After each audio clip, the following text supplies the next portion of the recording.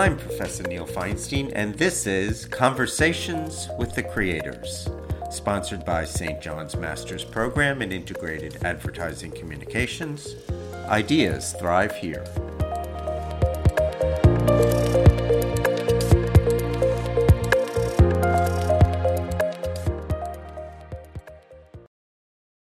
Storytelling helps us understand ourselves, others, and the world we live in.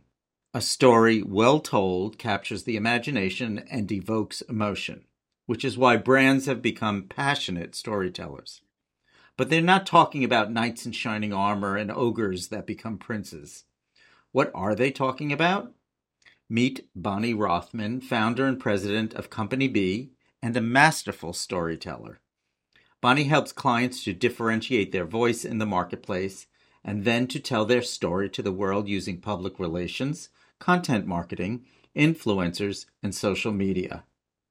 Now, Bonnie, my students get to hear your voice. Welcome. Thanks for having me, Neil. You're welcome. Thank you for joining us. My pleasure. Let's talk about storytelling. When we first started talking, you gave me a very interesting statistic. You said that storytelling has been around for a very long time. Yes, that's right. I mean, storytelling has been part and parcel of civilization, and the constructs of storytelling were laid out 2,000 years ago by Aristotle. And pretty much everyone who tells stories today is following the format and the rhythms that he outlined. So, how has storytelling evolved? Well, storytelling, believe it or not, Neil, hasn't really evolved all that much. Um, every story contains something that is really important to the listener. There is someone who is having a problem that needs to be solved. And the way that the story is solved um, are basically the beats of the story. So we think of, as you said, sort of a knight in shining armor rescuing a princess. She's stuck in a tower. The knight comes in and saves her, and he faces dragons and fire and swampy pits. And then he rescues her, and we know those beats. What has changed is the ways in which stories are being told. We have digital tools to spread those stories, and the way we now engage with stories, because social media has enabled us to be active participants in the stories that are told to us, and they're told with us. And there's an expectation now, particularly by brands, that consumers, their audience, are going to want to engage in their stories in some way.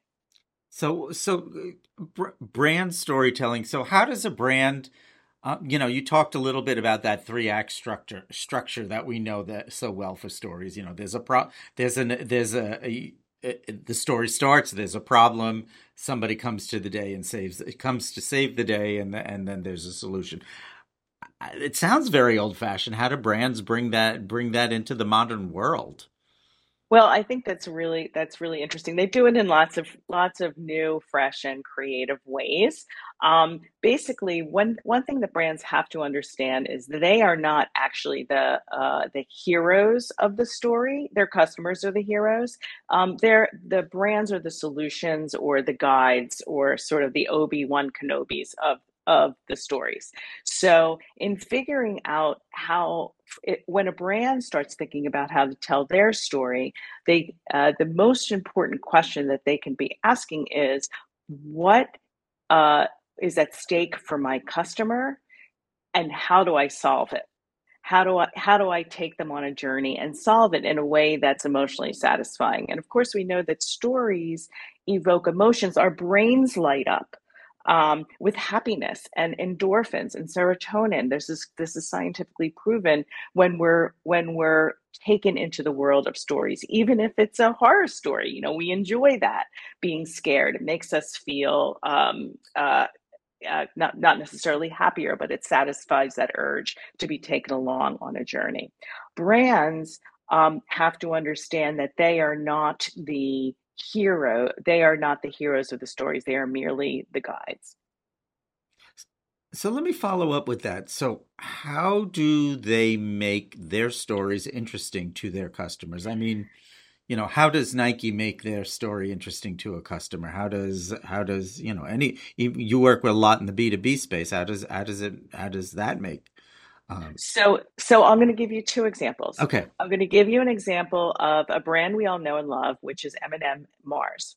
Um, M&M Mars, the makers of M&Ms and Milky Ways and all these lovely little candies, understands that they're a commodity product. And they personalize their brand with our M&M, the M&M characters. That's the first thing. So they create a persona for their brand. But leveling up, we're gonna talk about. I want to talk to you about a story that they're telling around Halloween, right? It's a big sales season for M&M Mars. They're not a client, but I'm guessing that it's the biggest time of year when they're selling the most amount of candy. But they figured out this year that people have a problem around Halloween with M&M Mars candies. They love M&Ms so much that they buy them in advance, and then when Halloween comes, trick or treating comes, there's no candy to give out. People are often running out of candy. So what they did was they created a campaign around this problem that so many of us have had. How many times at 4 o'clock on Halloween night do you go running to the grocery store and grab an extra bag of candy because you're afraid that you're going to run out and not be able to give it to the kids because face it, you've eaten too many Reese's, right? So what they did this year was they conducted a survey to prove that assumption to be true. I think they found that 79% of people admit to eating Halloween candy in advance of Halloween. They created a partnership with GoPuff, which becomes really important. So on if it's after 3 o'clock and you run out of Halloween candy, you can go to a website that M&M Mars has set up and ask GoPuff to deliver a pound of M&Ms to your house so that you Wow. can give it out for Halloween. Now they publicized this through their head of sales, who they branded their chief Halloween officer. So the person who's speaking with authority about this problem that we all have, which is that we've eaten way too many of the Reese's and way too many M&Ms in advance of Halloween and don't have enough candy, is an authoritative spokesperson with a silly title from their company, the Chief Halloween Officer. They've created a partnership with GoPuff to solve the problems, to get us our it's free now, free candy after 4 o'clock on Wow. Halloween, right? And they have a website set up where if you go to it today, you can just order candy. You're going to pay for your candy, but they're driving people to their website. They're driving people to their conversation. They're creating a story around M&Ms that we hadn't thought of before, but it's solving a problem. They're solving a problem for us. And one of the things in my world is sort of this, that those are the makings of a good campaign. It starts with a problem, proves it with a survey. Who's talking? We have our chief Halloween officer. We have a partnership. How are we going to deliver on solving the problem? This innovative partnership with GoPuff. We have a digital hub for people to go and interact with. So we're engaging with the story. But the thing that's really interesting to me is that it's newsworthy. It is so remarkable and unusual. And oh my God, why didn't anybody think of this before? Is that it's gotten a tremendous amount of publicity in like the New York Post and some of the marketing press, but mainstream media, old fashioned media, has been covering the story with links to the website, which I think is a real win. For a brand telling a story and then making that story noteworthy enough to be newsworthy. So Um, so mhm. here's the question from the integrated marketer, and I believe that PR is perhaps the most important tool in integrated marketers toolkit. What Right. happens on November 1st? Exactly. I am going to be watching what happens on November 1st. I am wondering whether there are going to be follow-up news stories. I am wondering whether they are going to be able to pull it off. And I am wondering whether it's going to be worth repeating year after year. Um, I ran PR for eBay many years ago, and we found out that many people regifted. Hmm. So you got a gift you didn't like, and then the next year you wrapped Right. it up and gave it to Aunt Gladys, right, for Christmas. So we created year after year a repeatable regifting campaign. We had surveys, we had a spokesperson who was an expert in wrapping things up. We had man on the street interviews with people confessing what they regifted. We created a tremendous amount of content and kept the story going year after year. What I'm wondering about the M&M Go Puff collaboration is uh, if this is going to be a repeatable uh, event for them, if it's going to generate enough juice for them to say, "Hey, this was really worth our while." As the direct marketer in me would say, well, you've just got all these people who went onto the website and gave you their address, their name.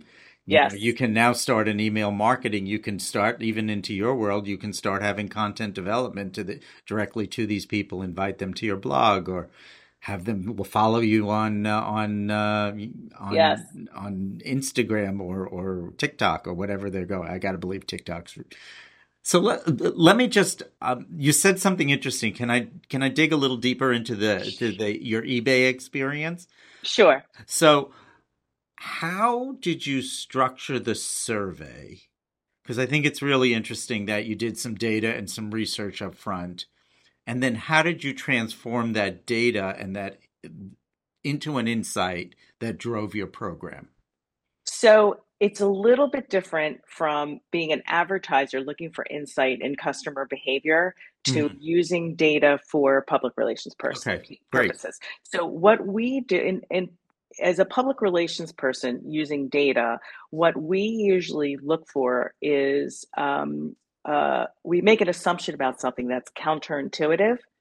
For Okay. example, or we affirm an assumption that we've previously held. So M&Ms did that by saying 79% of people dug into the candy bag before Halloween. So we think about that as, is that going to be something that's going to be of interest for content, for the media, for any kind of content that we create? So we don't start from an insight that Hmm. sort of a Okay. traditional strategist might start from, sort of Right. going in and doing sort of an at-home research and watching people. We just sort of skip all that Okay. part. Then for larger corporations, normally hire outside researchers to conduct a survey that we design together. We Hmm. say, I represented a company a number of years ago that was a personal chef service, a subscription personal chef service in New York City. So we made some assumptions that people didn't like to cook in New York City, and they had no storage in New York City, and people stored their shoes or whatever in their ovens. So we conducted a survey to find out whether that was true. And in fact, it was true, and it got a fair amount of press. Or, for example, for another client, online car buying service, we said, we think that people personalize their cars to the extent that they name them and create a whole history about them. We confirmed that with the survey. Again, it was covered by the Today Show. People really do name their cars. They're mostly female. God, I don't know why, but my daughters both name their cars Gladys and Grandma Jane. So We had a Subaru um, Outback that we called Doris. see, there you go. Um, so the research is slightly different than the research that a Okay. planner, for example, might do. We're looking for research to build headlines and build content out I of. see. I see. Yeah, So all right. So you've got all this fodder for this great program. You're about right. to put it out there. How do you build that program? What media do you use? Right. What is the process that you go through? I think that's really, So there are, again, we're sort of thinking, who are we speaking to? Who is the problem? of course. Okay. And who is going to speak to them with the most authority and validity? So, for example, we have another client in the B2B space, World at Work. It's a professional association for the people who toil away in the backwaters of HR departments, figuring out your compensation and your benefits packages. They're really important people. They're really interesting people, but they admit that they are the nerds of HR. But one thing that they do know and they do follow is whether companies are going to be laying off people year after year or giving raises year after year. So for 50 years, the organization has conducted a really meaty salary budget survey, which is useful for HR people to look at to sort of figure out what the trends are. We say, okay, who is this important to other than HR people who are crunching the numbers and have wield a fair amount of power at their organizations? Well, it's interesting to you and me. We're workers. We want to know. We work for a company for companies. We want to know if we're going to get a raise, if now's the time, or if we're going to be laid off. So we took that data. First, we shared it with the audience to whom it matters most in a sort of standard press release form to the HR publications and HR influencers who can help talk about the salary budget survey, because that's one part of it. Then we identified an economist who understands how to talk in regular human terms.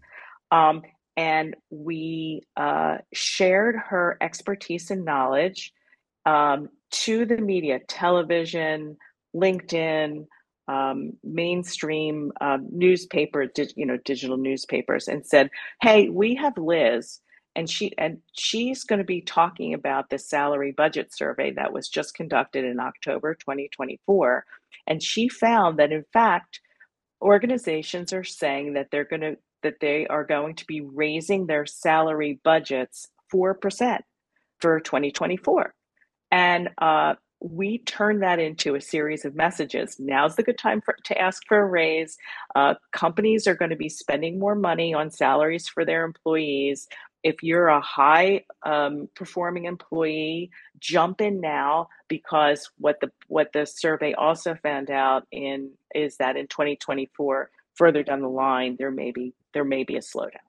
So we took something that was pretty in the weeds, pretty detailed, and we served it up to the audience who cares about it most and who's going to use that survey to do their work, and then turned it into a story that solves a problem for basically anyone who works, which is now the time to ask for a raise? Right.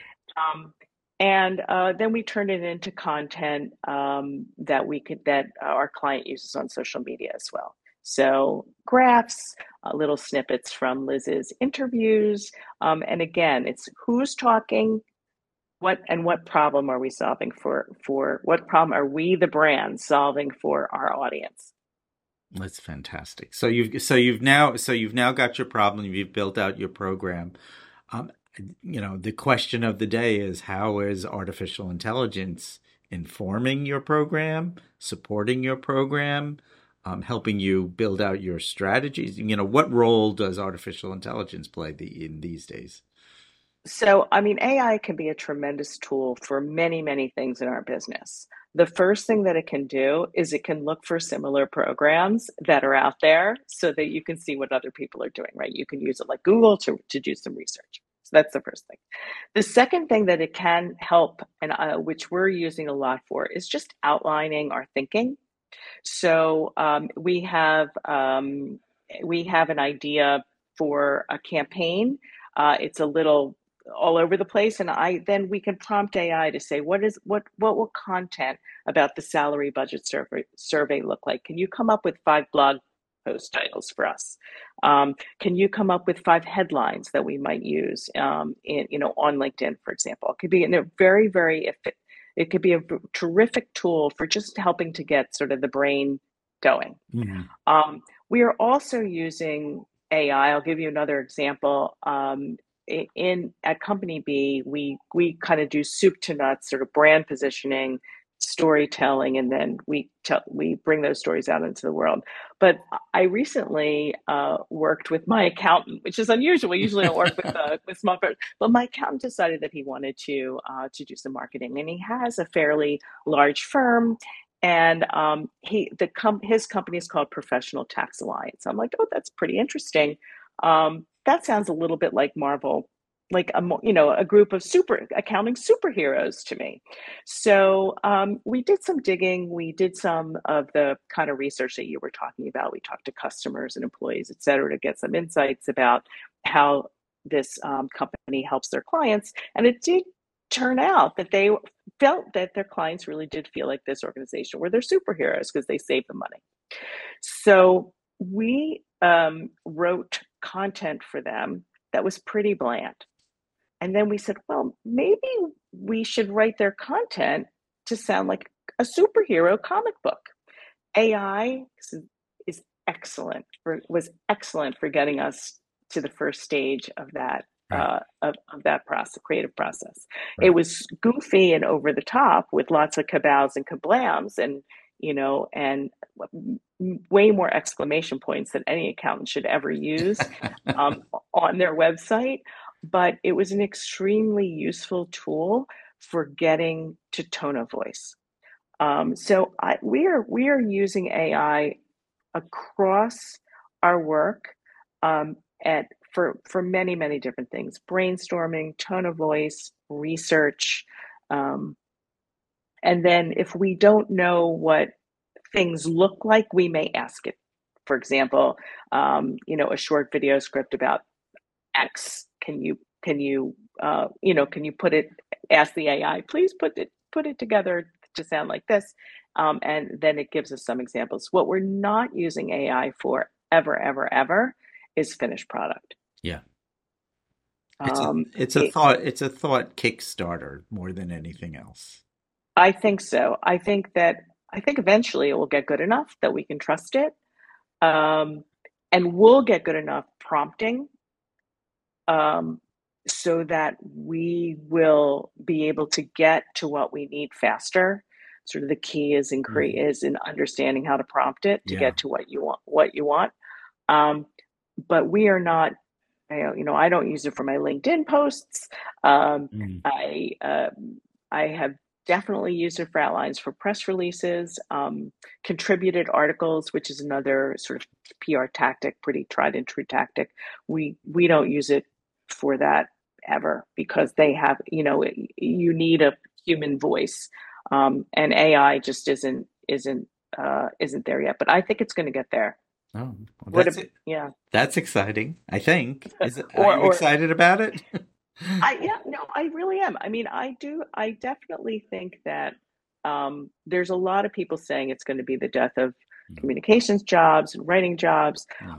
I'm seeing a lot of chatter now about how creativity is going to be the most important commodity when content, et cetera, is going to be commoditized Right.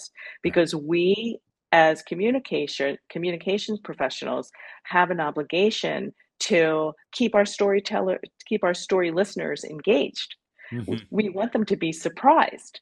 Right. So, and if you're constantly relying on AI to generate your stories and your characters and your resolutions, then we are no longer going to be surprised. Well, let's just even apply this to a thought that you were talking about earlier on. AI will never come up with the idea of having a chief Halloween officer. Never, never, That's just, never come up with the idea of having a chief Halloween officer. It's just brilliant, right? He's the head of sales, and I don't think he came up with that title on his own. I'm sure it's someone like you and me, Neil, who said, "Okay, how are we going to make the most of this?" I think I'm going to send an email to my dean and ask him to retitle me to Associate Professor of Halloween. I think that works fine, don't you? Listen, in my creative strategy class, I give out candy because I think that for creatives, candy is among the most important motivators. I know candy is a big motivator. When I teach my classes, we start with some yoga moves, Oh, wow, um, that's great. Kundalini yoga. Oh, okay. So, Yes. I didn't mention this, but Bonnie is such a renowned and respected practitioner of public relations and storytelling that she teaches at many universities. She teaches internationally. So that is, that in some ways that is perhaps the best metric of your success, the fact that you can share your experience and your knowledge. Oh, well, I learned so much from students, Neil. I Yeah. mean, you know that the gift about being a teacher is getting back from the students their incredible creativity and enthusiasm and worldviews so different from mine. I'm always learning from my students, so it's one of the joys of being a teacher. So that brings me to my final question is you are learning from your students and hopefully my students are learning from you. What is the most important piece of advice that you can give to my students? Be curious constantly. Open up your mind to different ideas, different points of view. If you see something that you've never heard of before, you've got a computer in your pocket, look it up. Uh, be constantly curious because the only way that you are going to be the highest level creative person that you can possibly be is by forming connections between ideas that didn't necessarily connect before. And the only way to form those connections is if you are out in the world being curious about it. Yes, the world is perhaps the best Kickstarter for good ideas, even better than AI. Yes, I definitely think it's way better than AI. Bonnie, thank you so much for your time and for sharing your wisdom with my students. Thank you, Neil. Thanks for having me. You're welcome. This has been Conversations with the Creators, sponsored by St. John's Master's Program in Integrated Advertising Communications. Thanks to all our guests, my colleagues Professor Audrey Siegel-Mavora, Kevin James, Christine Munk, and our producer Miriam Prever. Keep on ideating.